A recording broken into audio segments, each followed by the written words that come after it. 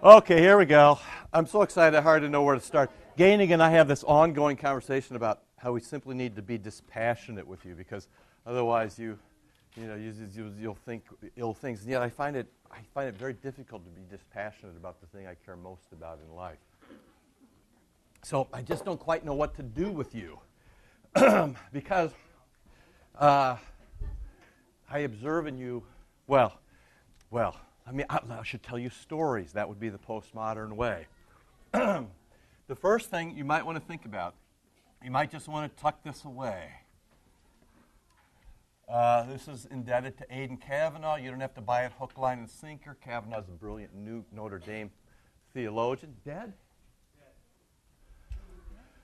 May his soul rest in peace. Brilliant guy. All right. So Kavanaugh made this distinction between what's primary and secondary theology. Don't push it too hard, but I like to push it as far as I can push it. Let me give you an example. We're trying to give the kids an experience with Taizé. This is all you need to know about. In fact, I shouldn't explain because that would be secondary. When we went to Taizé, you pull up, and what you're first encouraged by is the enthusiasm, sheer numbers, and low age of the people who are there. It's out in the middle of a field in France, and somehow it draws 500 or 1,000 people under the age of 25 to church 3 times a day. Why is that? When you go, there's no instruction. You simply go to the door marked English or German or Portuguese. You go to the door with your language, you pick up a book, you go in, it works. This is utterly primary. Primary means you do it. Secondary means you talk about it. The modern world is given to secondary theology. They want to talk about everything. The postmodern world is given to primary theology. It's most important to do it. So once a week, or once a month in chapel, we bring Taizé in. Now, the first time, we had patience. The second time, the kids once again came late, and some of the more adults than kids are talking, which utterly ruins the experience. Because when you're talking, you're explaining. When you're explaining, it's no longer primary. So what do? We changed table time. We said, we won't wait for them anymore. When we come in, we want them to be utterly settled. So they come in. There are no lights. There are probably 30 candles. It's dark. It's morning.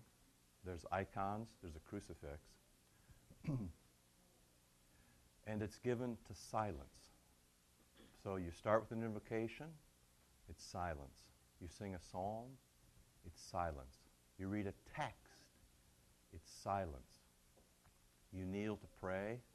There's silence. You sing a psalm. You're done. And you go out into the world and you live as a Christian.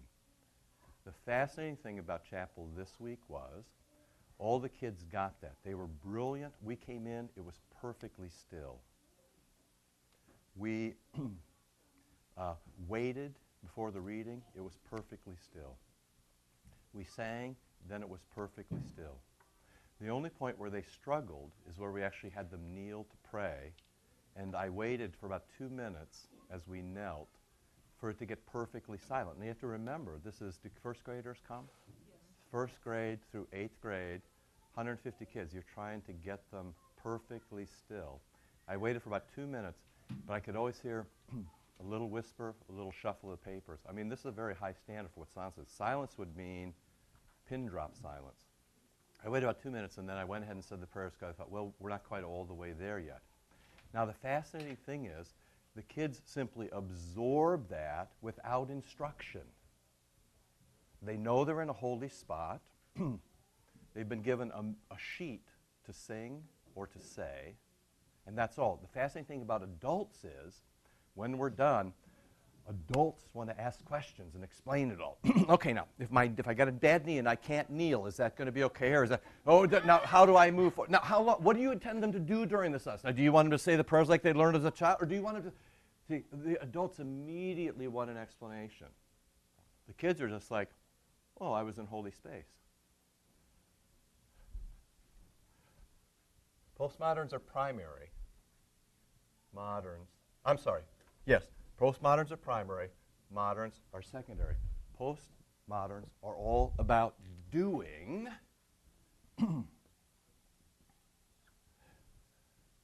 Moderns are all about talking. Goethe, we've talked ourselves out of life. Okay? Second example. We've taught, is this our third time down here? So we've taught twice down here and once upstairs.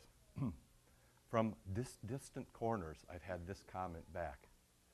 Why aren't we teaching a Bible study? To which I think to myself, oh, you moderns, could you just sit down and think about somebody besides yourselves? Okay? So here's the thing. Here's your big world right here. When you read Nouwen, who is on the border, because he's more postmodern than maybe you realized, you go from the text to the world. So Nouwen said, he reads the Emmaus story, and then he tells you how that plays out in your life. It's a very modern way to do it. It's an instruction manual. You can all go home now, and you've got 10 points, and you can do the 10 points, and then you're good little Christians. Okay? Which is fine, but it's not the world you live in. Wright is doing the opposite. He's going from the world to the text. And this is what I think the people who are saying, we're not doing a Bible study, haven't figured out yet. This is going to also, the similar shift is going to be, I'm going to stop being a Christian for you. Okay? I'm going to stop praying for you. You look at me confused. Here's the thing. It's okay if the pastor prays, but I don't. It's okay if he reads his Bible, but I don't. It's okay if he tithes, but I don't. Hey, and you know what? You know what the clearest example of shift is? People come in all the time and assign the staff work. I think it's a good idea if we have a soup kitchen. You know what you should do? Why don't you get a soup kitchen started? You know, I think the high school kids need a field trip to that Jewish museum down. Why don't you get that museum trip going? You know, I think we should do more for the poor. You know what you should do? You should get busy and do more for the poor. It's a classic idea in being a modern. You think it through, you talk about it, you assign the doing to somebody else. No. This is a shift now. After a decade of having your normal modern Bible studies, it's coming back on you. It's time for you all to do like Christians. Okay? You get this? So, now the text. Wright looks at this world and he says, the old way doesn't work. Now, one criticism of me, or of the past, of Gainig, one criticism of Gainig. I think about, for some reason I was thinking about the nuns this morning when a guy who hears confession from nuns said, it's like being pelted with marshmallows. They have nothing to confess. They just, occasionally we have to say to people, go back and get some real sins. See me when you got some real problems, okay? We're shifting you. We're trying to, I did this wrong. Golly, I got these backwards, didn't I? See, now you shouldn't just sit there and take it. You know, you should, when it's obviously wrong, I just read a study where they had some actor give a lecture on the economy to 200 economists. No, it should have been. And it was completely gibberish, and 56%, then they polled. You know how they always do? Because you know what you have to do if you're a modern. You talk about something, then you talk about how you talked about it. So you go to when you go to a conference now, they always give you a thing, and you give your feedback. And part of that, so you talk about how you talked about it. 56% of the economists said that was brilliant.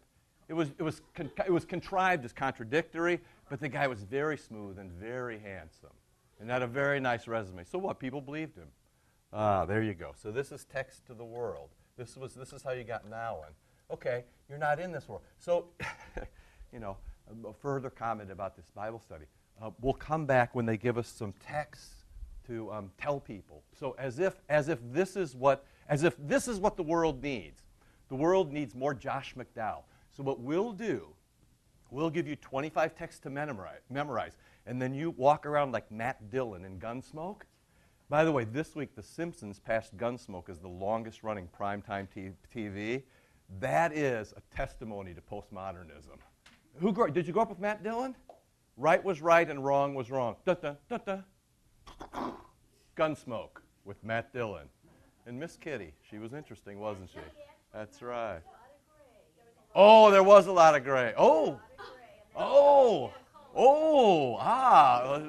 Yeah. You're showing.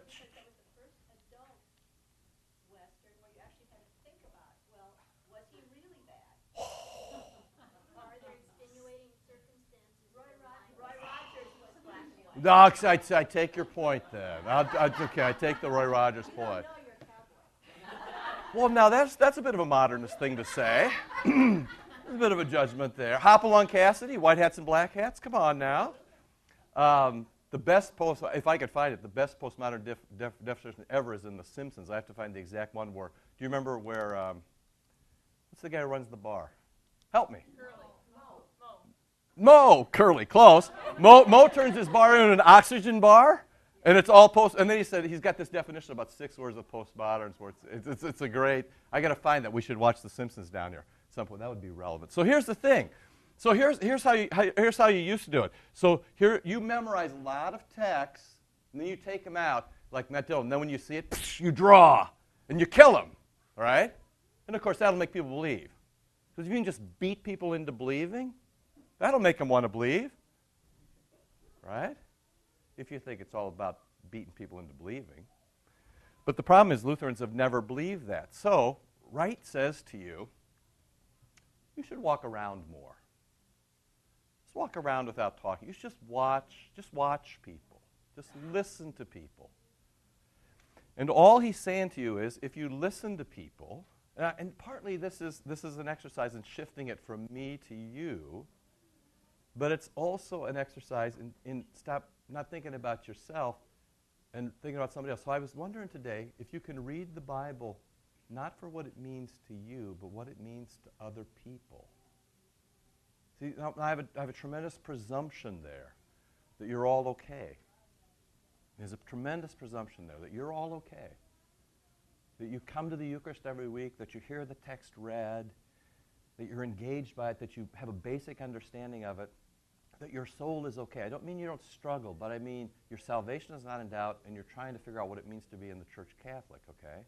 So I wonder if you can start to read the text so that it's about somebody else instead of about you. Classic apologetics is about you. You stack your texts up and then you beat people down with them, which makes them love you, of course, and makes them want to come to church, right? Yeah, why don't people come to church? Because they were taught the third commandment like this: come to church and you're going straight to hell. As opposed to, God thinks you need a day off, so you come and he'll serve you. That's the third commandment. The third commandment is, in every other religion, people work really hard and God rests.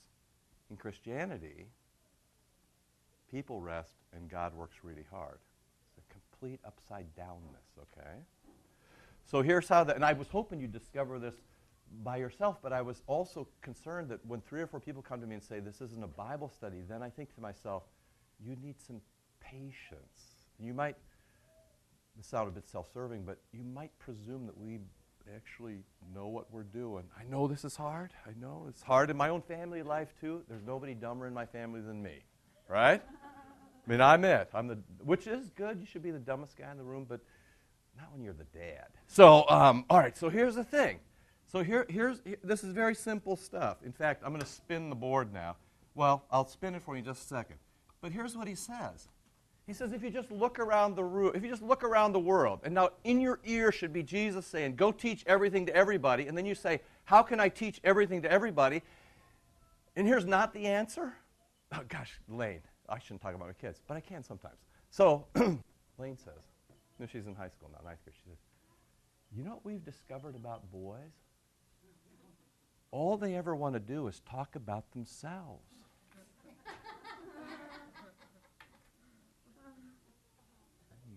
You know what I've discovered about Christians? So here's what he says. He says, here's what people are talking about. If your tithing goes up in these tough economic times, we will buy more of these, but until then you must be punished. Here's what's important. If you just listen to people, go out into the world, watch the news, read the newspaper, talk to people, listen. Almost nobody can listen. It's just waiting on what they're going to say next. Many modern conversations are just like two televisions aimed at each other. Yak, yak, yak, yak. Okay? If you just listen in the world, you can categorize almost everything in broad strokes into a cry for justice, beauty, relationships, and what's the last one? Last week, spirituality. So here's the thing. Yeah, this isn't classic Bible study where we're going to give you 10 texts that you can wield like baseball bats. Instead, what you're supposed to do is to go out into the world and experience it. And then say to yourself, test this. Is there anything in your world when anybody says the stupidest thing, like, I was a dog in my past life? That just knock one up for spirituality. You listen to the stupid things that people say. I don't need anybody. Really? How'd you like to be in solitary confinement? How long could you last? Or, you can't tell me what's beautiful and what's not. See, in one sentence, I'll save the Bible study on beauty. The biblical word for beauty, as you learned upstairs, is the biblical word for the incarnation of God in physical time and physical place. In the burning bush, on the altar, in Christ. So if anybody talks to you about beauty, you should say, I'll show you what's beautiful. Because there are people who will tell you that LSD is beautiful, group sex is beautiful, and oppressing people is beautiful. The child pornography is beautiful. Engage your world. Okay? What was the presidential debate about last night? Justice. Right? What is gossip about? Justice. What is complaint about? Justice. See, it's the other way round. We're not doing what people did. I know the church always arrives slightly late and out of breath. I'm well aware of that, okay? I'm trying to break it. I'm trying to show you what the next thing coming is. Not the last thing. The next thing. Okay? And so now the trick for you is, and we'll play you be me. You tell me, and this is where I wanted to go next week, although I thought maybe nobody would be here by next week, so that's why I took this week and gave you next week. You tell me, all right? And this is, y'all make me crazy some days. You tell me, this is what I wanted you to do. You tell me, what's your best text on beauty? Mine is, let the beauty of our Lord be upon us. Let it touch us, where beauty means incarnation. Okay, so you give me, what's your best text for justice? What's your best text for spirituality? Tell me your best story about relationships. So no longer is the church the place where we give you a bunch of knowledge and you memorize and you just hope you get to use it. Talking about it. Instead, what we're trying to do is make you real human beings so that when you bump into somebody, like I told you the story about my wife, I told you the story when she went out with a coworker she's known for 6 years, and the woman, I closed the story by saying, and then I woke up next to somebody, I didn't remember. And then her next question was, what does your husband do again? Yeah. And that was a bit of a career, or kind of a story ender then, But, what Kirby needs to be able to do then is figure out what story she wants to tell at that point. The one about the woman caught in adultery is probably a good point. That's a good story. Does that make sense? Go ahead. You modernist, you. Now, Vicar, what you'll have to do is, and we'll grade you on this later, is decide whether her question is modernist or postmodern. We don't even know her. We don't know what she's going to say, but let's see if she's given to the new or if she just wants to lap into the old Lutheran way of doing things, the dead Orthodox way. Okay, Jill, go ahead.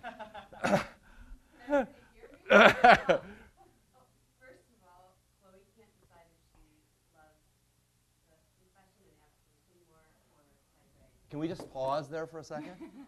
Okay, so now another thing that we're doing another week is confession absolution. We don't explain it. You get a rubric, that is, come to the altar when it's your turn. What happens, though?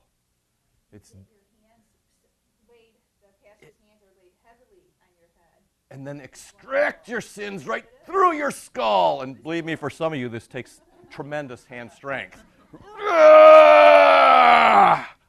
Now, why is that appealing to kids?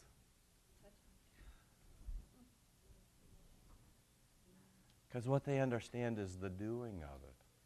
That's why kids like incense and you don't like it. I mean, every kid wants to, all the kids ever ask us is, can we light something on fire? Why is that? Because it's the doing, you know? You know, why wouldn't we go next door? Why, you know, yesterday we went to the place where the guy casts the fonts, and we're talking about all these different things that we can do.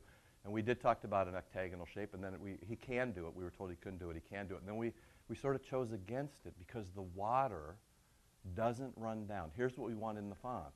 This is utterly postmodern, utterly doing. We want a font where the water is troubled but silent, where it rolls down over the side and invites you to touch, where it's utterly tactile. What you'll see is kids will run up. This is going to be great. We'll probably be sued. They're going to run up, and they'll embrace the font. Audrey will be completely wet in the morning, and then you'll be mad at us because she just ruined her new dress from Faye, and what are we going to say? She's a postmodern. We can't help it. She likes experience. She just touches it. And then she'll grow up thinking, stay near the water. The water's a safe place. The water's fun. The water's good. Which is no different than Luther saying, remember your baptism. By the way, Luther was a pre-modern who looks very much like postmoderns or post-postmodern. Gainig and I are post-postmoderns. We haven't figured out what the vicar is yet. And Nelson is just his own guy. I mean, he's like, he's in a category that we don't even know, but we know it's beyond us. We don't even know what the next one is. Because here's what Nelson would say if he was down there. He's like, you can't categorize postmodernism. That's the first thing he'd say to us. He'd say, 4 categories, you modernists. That's what he would do. And we're like, no, postmoderns. Okay. So why do they like it? Because it's a doing. It's just so interesting. We all want it explained. We want it talked about. Kids just do it, and then they get it in the doing. What can they do in the silence? They can look at the icon. They can watch the candle flicker. They can look up at the vicar window. They can think about their baptism. They can say a prayer their mother taught them. They can say another prayer. They can think about the kid that they hate who's sitting right next door to them. They can do anything they want within the realm of the holy, as opposed to us saying, think about this. Oh, I didn't think about that. I wonder if I'm really a bad person. I wish I could just think about it. One of the good things about the liturgy is we visited a nunnery yesterday. And, a convent or a nunnery? Is there a difference? I use them interchangeably. This is just Shakespeare's word is the nunnery. But there was an order there. We went into the church, and then she said something about the hymnals. And I said, we were asking about the hymnals. And then I was reminded how at Holy Name Cathedral in Chicago, the first page says, it says something like this: we're kind of sorry we have to put hymnals in the pew, but our hope is that someday you'll never pick these up. Why? Because they want you to internalize it. So all that about the doing question. Okay, go ahead. On Sunday in Bible class, we were talking. Was there really a Bible class on Sunday? It was a nice discussion.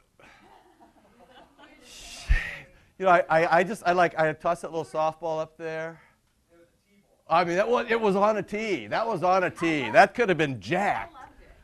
I loved it. Well, hey, so you say, but your actions may betray something else. Doing talking. Go ahead. Okay, go. Here's my question.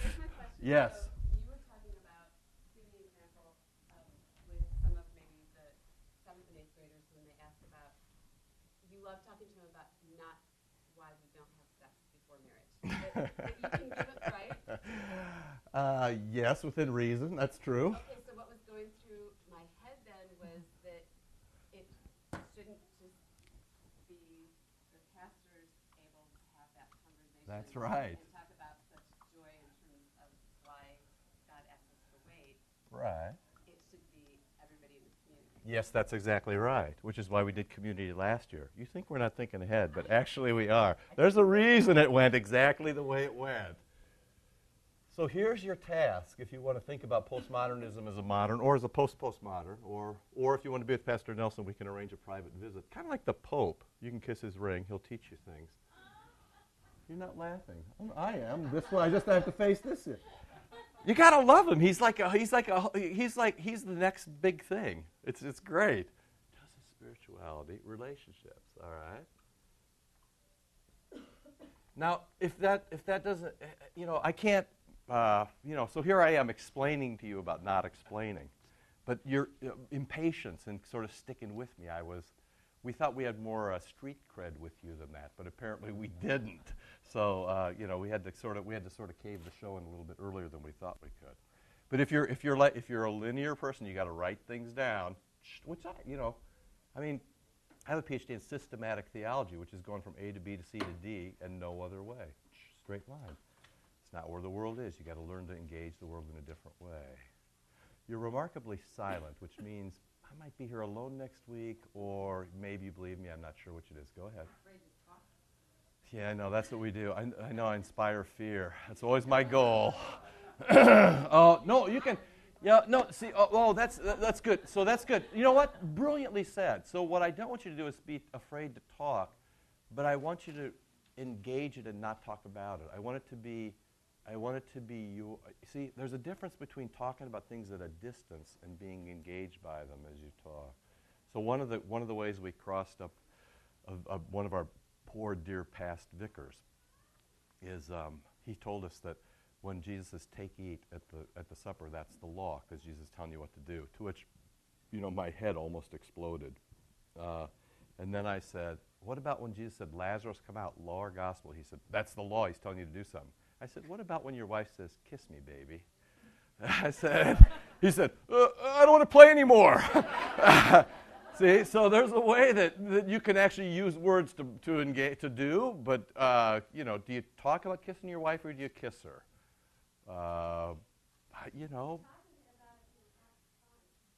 TMI. Okay, now here's the thing.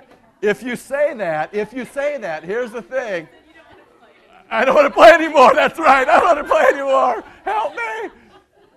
It can be if talking is part of the doing and not part of the talking. Yes, okay. So the doing, not the talking. I think we'll just take a different question now.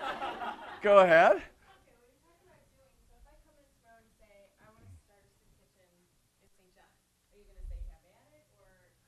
I'm going to say have at it. Yeah. You have to have at it within the community, and you have to have at it within all the sensibilities of the community, and you have to have at it with another work. Let me tell you an example. I talked to somebody the other day who left the congregation, who said, I left the congregation because I wanted to stop a job. I was out of work, and I wanted to start a job fair in the basement and get everybody together on Saturdays and have all these men drink coffee and trade their resumes and make connections and network, and you didn't do it. And I said, you're right, I didn't do it, but I did set up the room for you. I did clear the calendar for a year. I did talk about it with some people, and you didn't show up. See, I want to have a job fair. You should do it, okay? So if you want to have a soup kitchen, have at it. Have at it. But here's what you have to know. We have little kids, so we have security issues. We have other usages of the building. It's going to cost some startup money.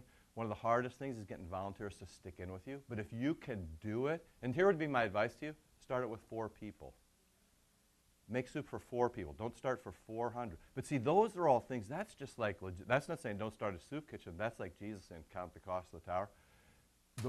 Here's the thing. Part of what you want to do is here's what you want to do. You want to reduce your pastors to altar, pulpit, and font. And everything else you all should be doing, right? Everything else you all should be doing. Have at it. But within, what we're here for is to show you the boundaries of the community. Because if you get over the boundaries in any of these things, it's going to be very, very difficult. Yeah?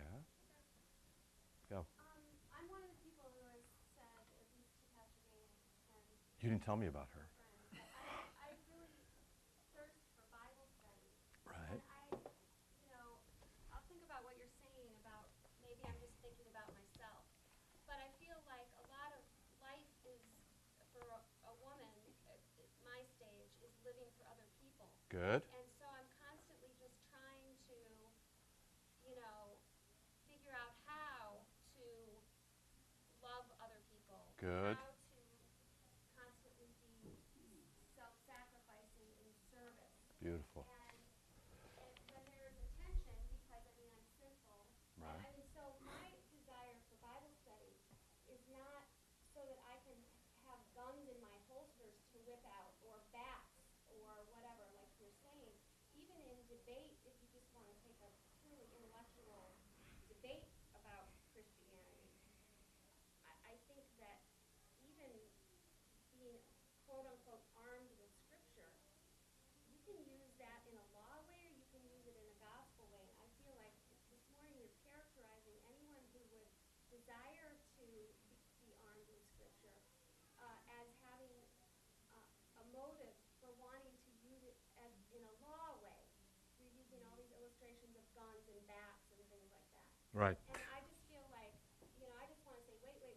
I don't know, maybe you've been hearing from a lot of other people too about this, and I'm not aware of that, but that is totally not where I'd be coming from and saying, give us a Bible study. Right. And Sorry. the other thing is, Can you hold the other thing? Because there's Yeah. about 4 things to get. Part of the things is thought kind of creeps. So there's about 4 things there, okay? So let's kind of sort of keep them organized in my head. I have given you some negative responses because I've been surprised at the lack of patience in Bible study upstairs and downstairs. I'm surprised at that because I thought we were at a more sophisticated level. Let me give you an example. And I still think we are. I just think that the startup time is a little longer, or maybe is not carrying through as smoothly as I thought. Let me give you an example. I was with somebody the other day, and I can't even remember, it was a man, and I can't remember if I was talking about relationship with his wife or with his son. But he described exactly how he was going to love this family member. Love is the word you use, which is a very good way to talk. He described exactly how he was going to love this family member. And at the end of that, what I said is, are you loving him the way you want to love him, or are you loving him the way he needs to be loved? And my encouragement here is not to say, don't use Scripture. What I'm suggesting is the world needs to be loved in a fundamentally different way at the beginning of the 21st century than it did in the 20th century. And if we're going to love people, we need to do just that very quickly. And here's the good news. The church knows how to do that. It knows how to do that, especially through primary experience. And the evidence is all around. People who go to emergent churches, for example, they're being loved in a way that they need to be loved. The problem with an emergent church is, and this is the good modern thing, is reason isn't brought captive to the gospel, so therefore they're not getting all the good stuff they need. So what we need to do is love them in this way and then give them all the stuff that you say that we need to give them. My suggestion to you is that you know a lot more of that now than you think you know. And so all I'm asking you to do is to flip the paradigm. Listen to how people need to be loved. People are telling you, love me this way. They're telling me, love me. Here's the thing. You know what the biggest mistake in moving next door is? The biggest mistake is moving next door. People who say, we got the land, let's just set up folding chairs and go. We will have 200 people the first Sunday if we do that. If the paint color is right and the corpus fits with the font and the vestments are correct and the music feels the room and the lighting is appropriate and the ugly stained glass windows are gone, you won't be able to keep people out, okay? Because you have to love people. You have to love people the way they need to be loved. Jesus did this all the time, okay? And this now the story. Show me a place where Jesus didn't love people the way they need. The 10 lepers coming up for Thanksgiving. Everybody else hates them. What do they want? Relationships. Why? Because if you're a leper, you have to live alone. You shake a bell and yell unclean. What do they want most in their life?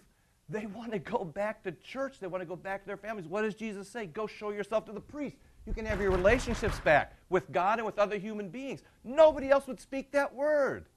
So when you have somebody who's utterly broken, you need to tell them a story, like Jesus and the 10 lepers, like Jesus and the woman at the well, like Jesus and the woman who weeps on his feet.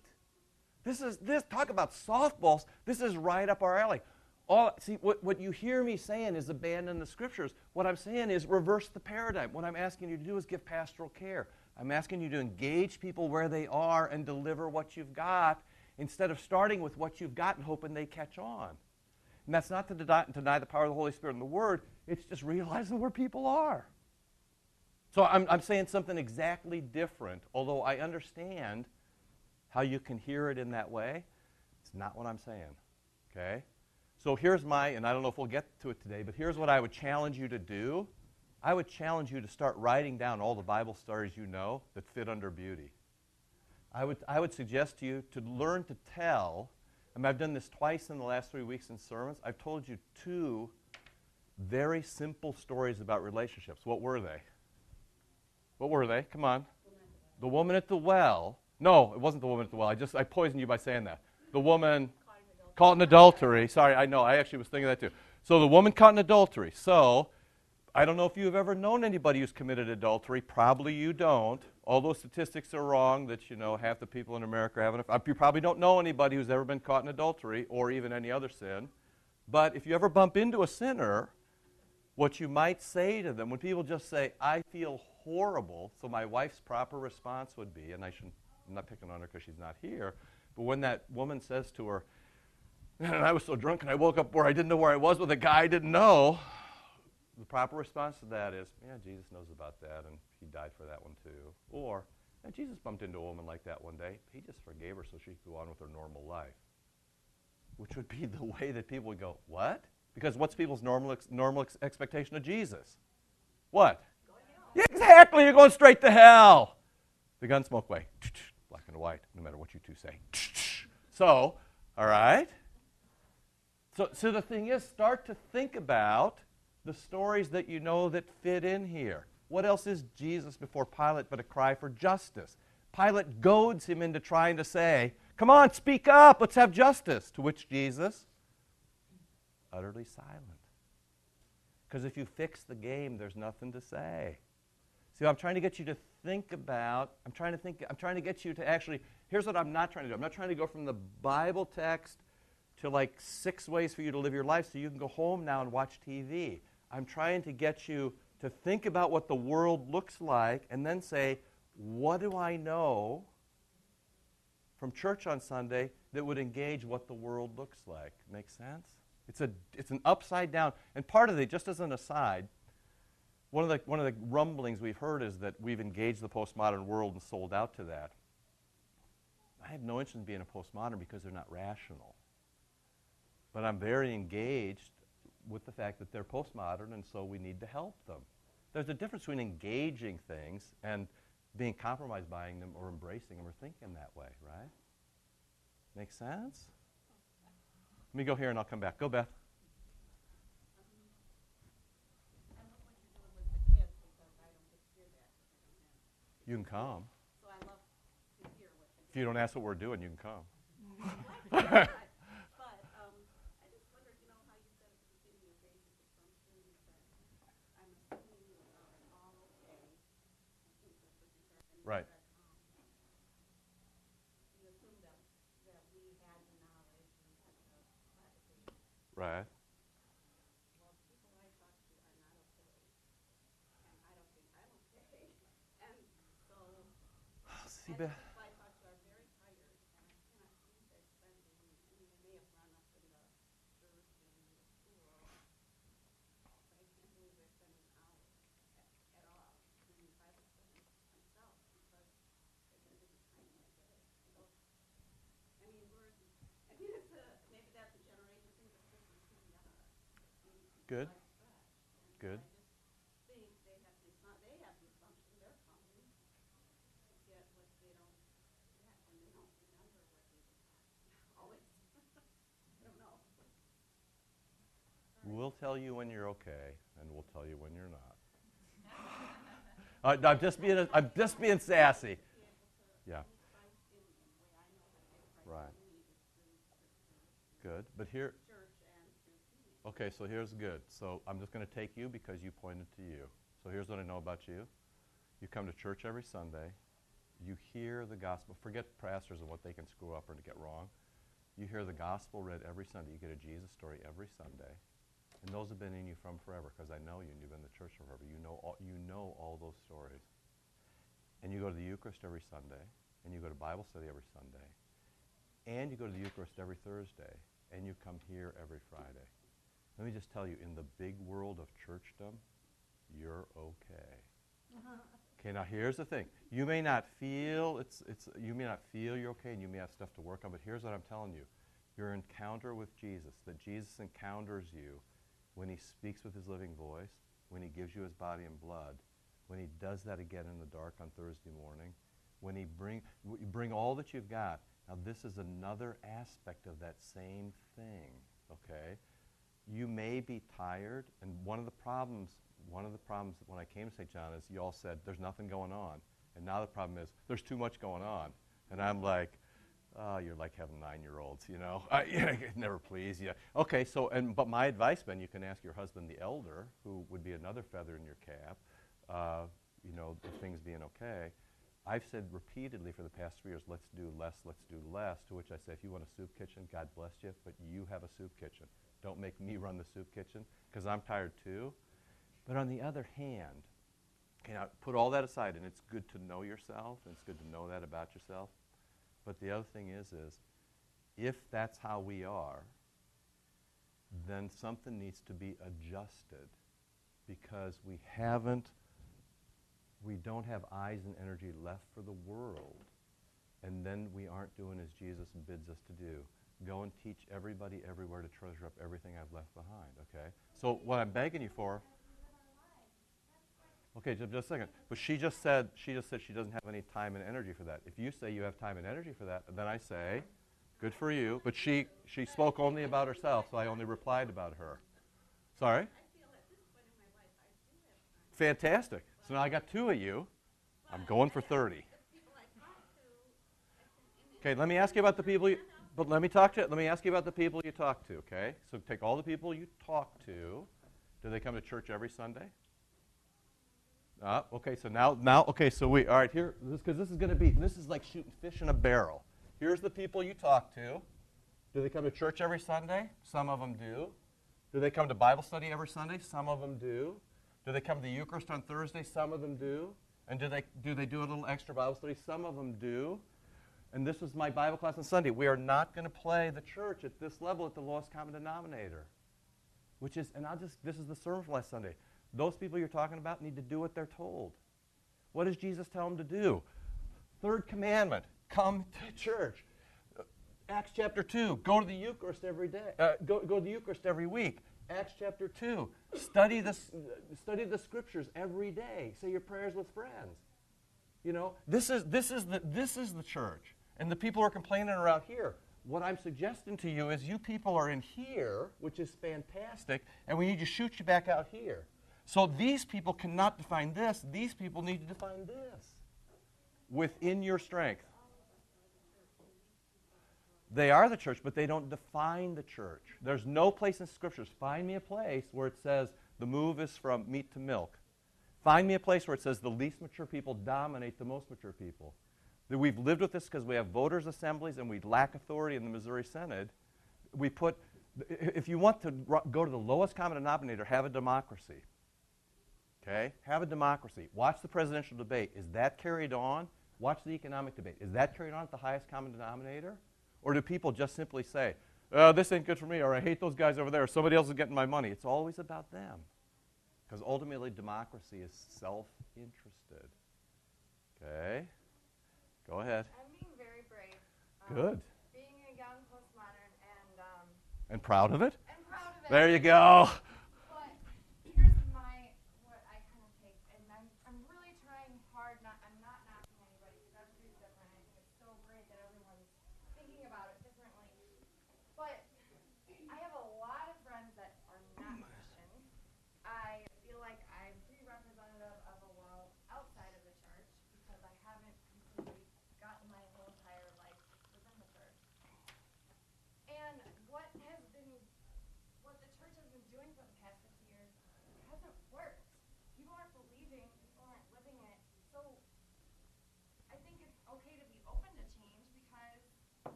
Perfect. So the next thing you say is, so what would be, so I pose the question to all of you now. When a friend of yours finds out you're a Christian, and frankly may like it, I mean, you're doing a brilliant job, and you're helping all kinds of people, and are you a sponsor or catechist in the new gig? You're sponsors, yeah. So, which is cool, which means you have people that are already looking up to you. So when you have a friend who says, I don't want to get in a big debate about that, already you know their sense of the church, this is why it's good to be Lutheran, is utter law. They're going to condemn. So give me one line, 5 words or less, any of you, 10 words or less that you would say in that situation. I can tell you what I'd say. Anybody, what would you say? One line. Because you got about, your window's, tell me if I'm wrong, your window's about this big. Is that right? Yeah. Okay, fantastic. Not too institutional. Better, because that gets to relationship. Because that's their presupposition. But the rabbi can't answer a question with a question. You have to give them a reason, give them what they need. Okay? Sorry? You can go to coffee because you're still in a relationship. You know what I'd say? I can show you beautiful things. 6 words. Now, in your particular case, here's what I would show you. I would show them your daughter. And someday, talk to them about when they hug the font, you can tell them what the water's all about. Or I would show them your husband. Or I would show them your own life. Or I would show you your faithfulness to your family, or blah, blah, blah. But the point is, I can show you beautiful things. You see why this is the right diagnosis? This is what people want. See, here's the thing. We're a bunch of 50-year-olds, 40-year-olds, telling people who are 20 years old what they're interested in. As long as you do. You don't do that in any other. You go to work and you're marketing something. You tell me, does Coke tell people what they're interested in, or does it find out what they're interested in and hit that target? So all this is asking you to do is think about another way. Beth, I resonate with what you're saying. Part of the reason here would be my guess if I were going to diagnose you. Part of the reason is part of the reason you feel your tiredness and sometimes despair is because you know deep down that the church should be this big, and the church is this big, and then this is just the old 80-20 rule, right? So you're going to do the soup kitchen and all Christmas sharing, and can you be a room mom, and can you do Cub Scouts, and we need a parking on somebody on Sunday, and can you teach Sunday school? And raise your family if you have any time. And work. See? So what I'm trying to do is expand this outward. And just understand me. Being okay doesn't mean you're perfect, which that was like a gorgeous postmodern little gig right there that you just gave. Because part of what she said is, I mean, here's the thing is, she's not thinking about what it means to be postmodern. I wonder if I can match her criteria. She's just telling you about herself. Which is then, she just says, did you hear what she said? She said, yeah, I'm in the church, but I don't really have everything all together, which is completely different than a modernist 1950s understanding, which is, where's the church? Really good people who have it all together, right? Okay. See, I think you say that, but the responses of the last few weeks betray that. So what we need to do is get those two things in line. If you can't see how this book is going toward a Bible study, if you can't see how this book is Bible study, then you're not all the way there. Because this book is purely about missions. This is about missions in the 22nd century, in the 21st century. As somebody said to me the other day, you can't say that in the 22nd century. And then me being a smart guy said, it's the 21st century. But that was only to deflect. So I mean, we need to be around people so we know what she said. Brilliant. But let me just tell you something. If you and I, and anybody over here, keeps talking like moderns to her, and maybe her, although you've been to seminary, so you've been corrupted, and you, if you keep talking to them like moderns, they're not going to be here in 6 weeks. Because I can tell you what they are right now. They're bored stiff that you all can't get it. Am I wrong or am I right? They're bored stiff that I have to explain to you about not explaining.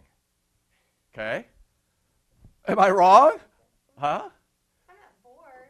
But you thought you were getting something else. Yeah. So, but I'm just telling you. There's a reason why Gainig has, 40 people in the catechumenate and 80 more people who are helping them. There's a reason. And the reason is they want this, and they want this, and they want this, and if they get this, it'll be a bonus prize, right? And they're all loving each other. We've had an exodus of crabby people leave the congregation over the past couple of years. It's been great. I used to lie awake at night and worry about every person that left, but now I sort of see it as a divine gift, because here's the thing. What's happened is the level has been ratcheted up for beauty and joy and relationship and community, and people will either change or die. And to die is to find another place where you can still be crabby. It's interesting because I hear where members go and cause tremendous trouble here are now in new congregations causing tremendous trouble. Fascinating. But sometimes things only bear themselves out over time. Yes, please. You said we were all okay, and I see okay as being forgiven and not. Thank you very much. And if we are to move toward healing, I think we see that perhaps as wanting to earn humanity, and instead it's that we are already forgiven and we want to widen the circle Right. for others. And Right. so in the healing, we're not earning our own faith, Right. helping to spread the faith. Yes, that was an enormously clever Lutheran dodge. It's been good for at least 100 years. That as soon as anybody says open a soup kitchen, the response is, what are you trying to earn your way to heaven? All right. That is like so stupid. I wish I could rewind the last 100 years, which has kept people. Why do people in the Missouri Synod give 2.7% of their money? The literalist, fundamentalist, inspired Word of God, Missouri Synod people who think that tithe means 2.7.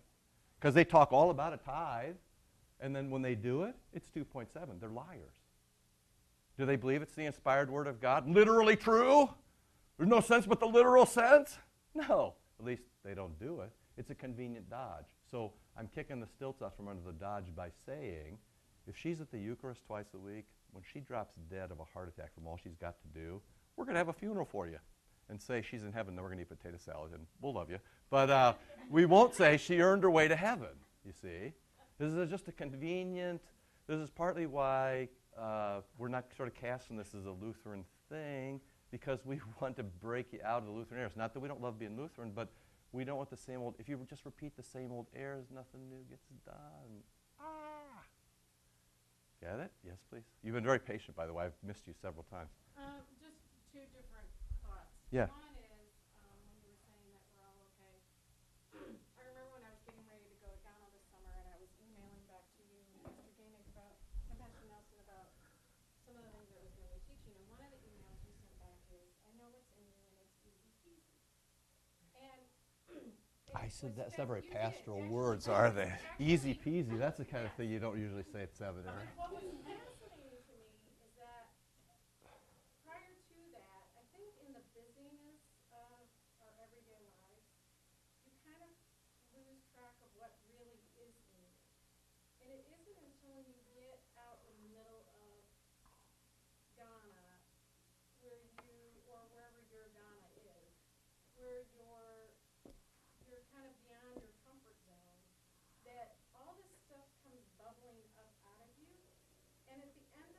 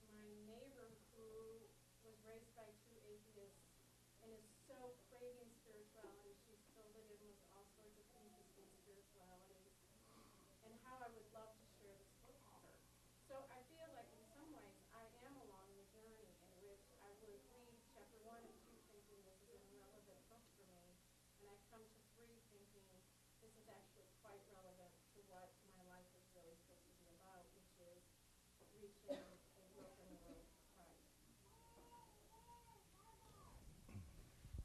Well, this is going to be interesting, one way or another. But thank you very much for all that.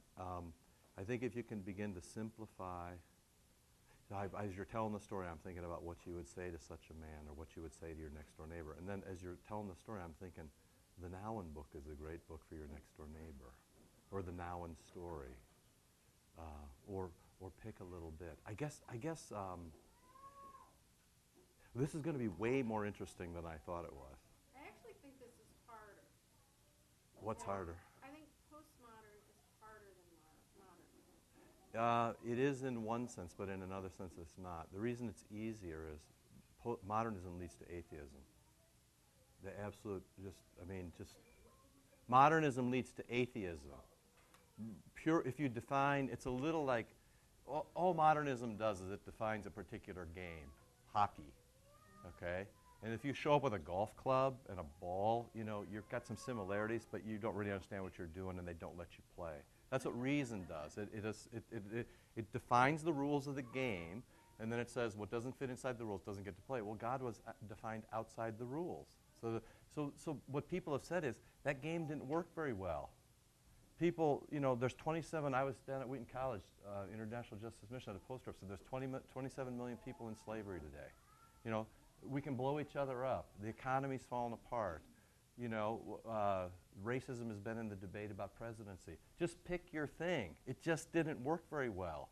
Guess what? We couldn't think ourselves into utopia. It just didn't work. We tried for 300 years. It doesn't work. And people like you are saying, you got to be kidding me. You want me to grow up to be like you? And the answer is, actually, no. We'd like you to grow up to be like Jesus. But what you need to do is learn to then talk about what Jesus is. And my suggestion to you is, and here's the thing, Beth, I'm getting old enough to be more sassy than I was when I was younger, which is I will listen to you because you're here, but people who are out here need to sit down and shut up because they're very close to being out here, which is paganism, okay? As Stanley Hauerwas says to his freshmen MDiv at Duke when they raise their hand to ask a question in his first class, he says, there won't be any questions in here. None of you are smart enough to ask questions. That's these people here. Until you're at the Eucharist every week and saying your prayers every day and utterly devoted to Christ, don't tell me what Christianity is. I have no interest. You don't know what you're talking about. Not you. You understand I'm not talking to you. I'm talking to these people who tell me from outside what Christianity is. That's like people who are single telling me outside what marriage is, or people who don't have kids from outside telling me how to raise kids, or pick something. People who are utterly inexperienced and don't know what they're talking about are always telling people how to do it, which again is a modern thing. Tell, talk. My answer is, do it. Do it for 5 years. You know what, somebody came in today. This is the second time I've been here, although I reduced the sentence. About 8 years ago, somebody came in and really was hard on me and St. John, and I said, you know what, you go work in a soup kitchen for 10 years, and then I'll listen to you. And I gave him the address, Lowe's place downtown. And somebody came in this week. I said, you know what you need? I said, I'll listen to you in 5 years. You go work in a soup kitchen for 5 years. Then you come back, and I'll talk to you. Because I'm not interested in people who just talk all the time. Sort your people by who talks and who does. And don't play them off against each other. It's just that we've been really long talk for a really long time, and really short on doing, especially as Lutherans. And this is a way for you to learn to do. So what you need to do is, this would be your assignment, especially if you're yearning for Bible study, you don't know how this works. Here's what I would give you as an assignment, very modernist categorization. Take each of these topics as you read and start to write down which stories fit where. Some will fit more than one place. For example, last week, the woman caught in adultery is all 4 of them. Jesus declares her just. I don't condemn you. He gives her the ultimate dose of spirituality, which is, it doesn't matter what you've done, it matters what Christ does. He gives her herself back, her family back, her community back, her religion back, and her relationship with God back, and it's the most beautiful thing you've ever seen. And so the words for private confession steal that story. And the last words of private confession are, go and work, go and live for the beauty he would fulfill in you for yourself and for others. Go, you're free. Did you get all that? Go and live. Do it for the beauty that Christ would fulfill in you. Not I who live, but Christ did through me, which is going to be how James and Galatians fit together on Sunday. Go, you're free, which is exactly what he said to the woman. See?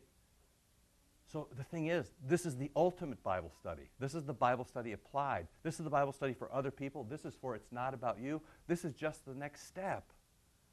And maybe we miscalculated, or maybe we weren't clear enough, or maybe we tried not to explain, and maybe we should have explained, and maybe we shouldn't have explained, and maybe we should have just done the work today. I have no idea. Go ahead.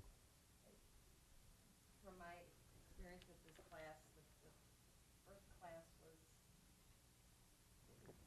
I totally went over, I did another, and it in the lead. Was that Gainey's class? Who was that? It was a three-way bulb, and the light was off. I think it's on low now. Keep going. Oh, boy. I get it. But it was very difficult. Postmodern and modern, what is that? It was like philosophy, it wasn't religion or something. I mean, it was, to me, not relevant at first. I mean, Right. I'm starting to get it. Right. So keep with it. Yeah. Us older people will. No, the reason we could think of, but the reason I don't want you to use a different name is because this is how people talk, and for the rest of your lives, this is how they're going to talk. Here's the thing: academics is always 50 or 100 years ahead of what the world is. Okay, so academics is already on to postmodernism. They're already on to the death of postmodernism, but you won't be, and your kids won't be. It takes a while for it to trickle down. It won't trickle down for another 50 years. So here's the thing that's going to be good for you. Modernism, basically, this is the criticism. Modernism didn't work. We aren't safer. We aren't happier. We don't have more beauty. We don't have better relationships. Justice, there have been more martyrs, Christian martyrs in the 20th century than there was in any previous century. It didn't work. All postmodernism is, if you need to think about it carefully or easily, it just means the last 300 years didn't work. It didn't work. So give us something better. All postmoderns are saying is give us something better. Your friends, all they're saying is give us something better. Our answer is Christ. When people hear that answer, they hear judgment. And why do they hear that? Because we don't know how to talk about Jesus in a way that's not judgment. So all I'm suggesting you to do is rethink about your Sunday school stories and learn to talk about Jesus' beauty. Talk about him as relationship. Talk about him as satisfying your soul in a way that you can't be satisfied any other way. Talk about him as justice. Learn to talk about Jesus in a way that people can hear you. It's not that hard. Yes, please. Two thoughts came to mind, unrelated, but somewhat related. First, in about 1990, I was part of went over what was then Eastern Germany with Herb Rotary. Yeah. And, well, it was my first trip to Europe. And I was all full of, I wanted to know this and I wanted to know that. We get off the plane, we're in Frankfurt, and we're standing in the old city, and he's standing there, and he's describing the beauty of this. And I want to know about this, and I want to know about that. And being the impulsive me, I asked him. And he explained, he said, this is the journey. I want all of you to learn to just absorb what you see. And then react to that. And after that, he'll tell you. Right. It took a while. Maybe we should take a field trip. That's what Rick Steve says in his series. Because Europe, Right. one of his suggestions is when you get to a new city in Europe, you don't have to have all the guys that memorize, but go get a haircut.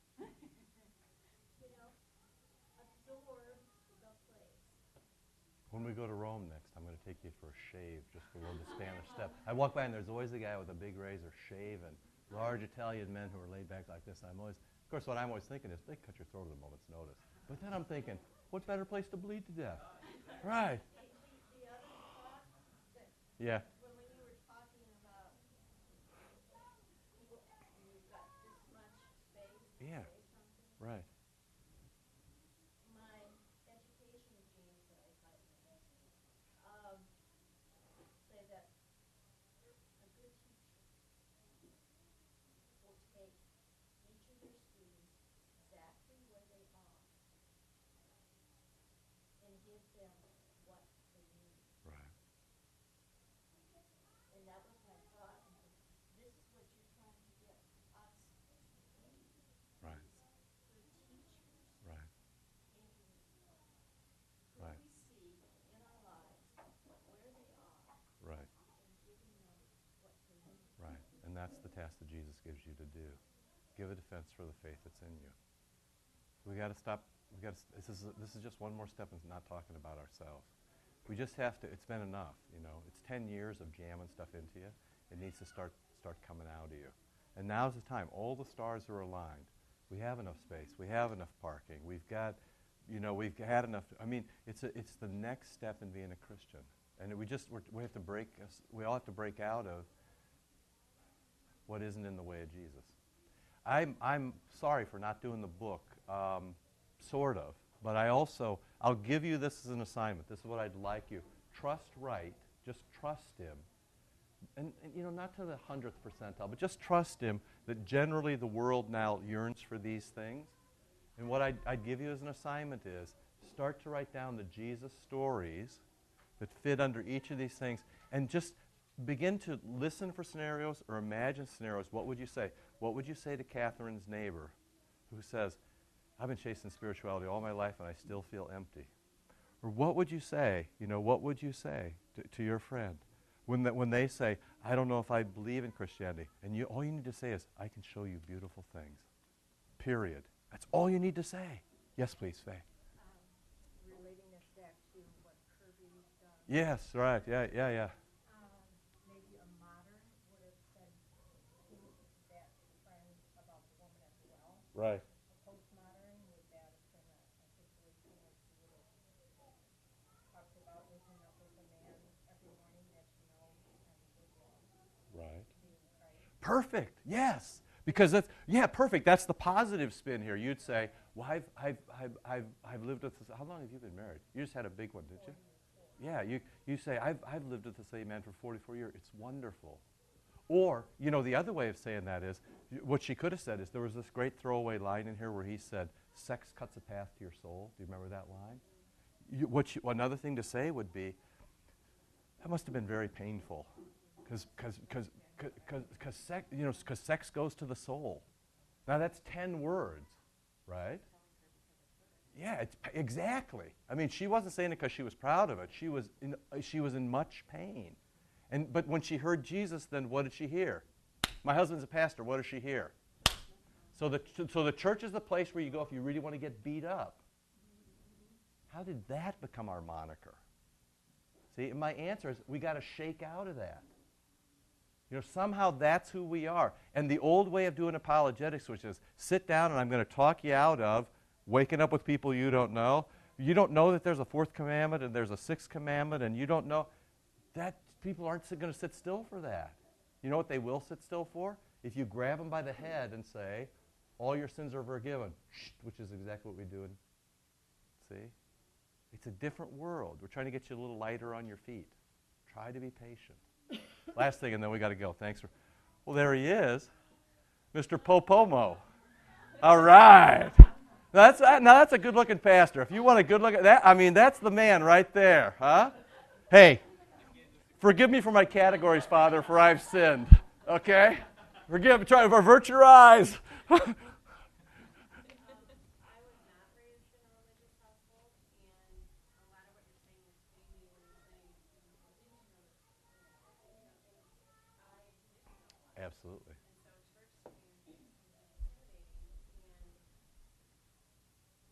so church can be intimidating, and sometimes it's not. We know that. Right. Right. I'm trying to learn. Right. Right. And that is why we've restructured the catechumenate. So if you come to be a member, we knew that we were good at one thing. We knew we weren't good at another thing. So we knew that we're really good with people who had a lot of background.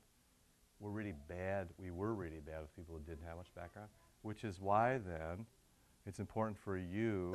This is great, man. Who was it? It was the Coles. Caught ya. So the Coles, good Lutherans, which means they do everything the same thing week after week, show up at the 9 a.m. service. What? I've got my third ear on, my counseling. I'm like, must be trouble in the household. Came late. Did they fight late last night? The kids aren't obeying? What could it be? So what do I say? But I lie, put on my pastor face, I say, hey, this isn't your normal service. What are you doing here? And then she says, oh, we came with our sponsor family because they could come at 9. And right then their sponsor family walks up, and they couldn't be happier that somebody would sit in church with them. Show them where the bathroom is. Give them a hymnal if they need it. Blah, blah, right? And then the second thing is with the catechism, just read the stories and talk about what they mean. Most of our catechists have done a pretty good job. There have been a few slip-ups where they feel like they need to tell the whole story at once. It's just, what did you hear in that story? And all we try to get them back to do is talk about how gracious Jesus is, so you don't have the response of Jesus the judge.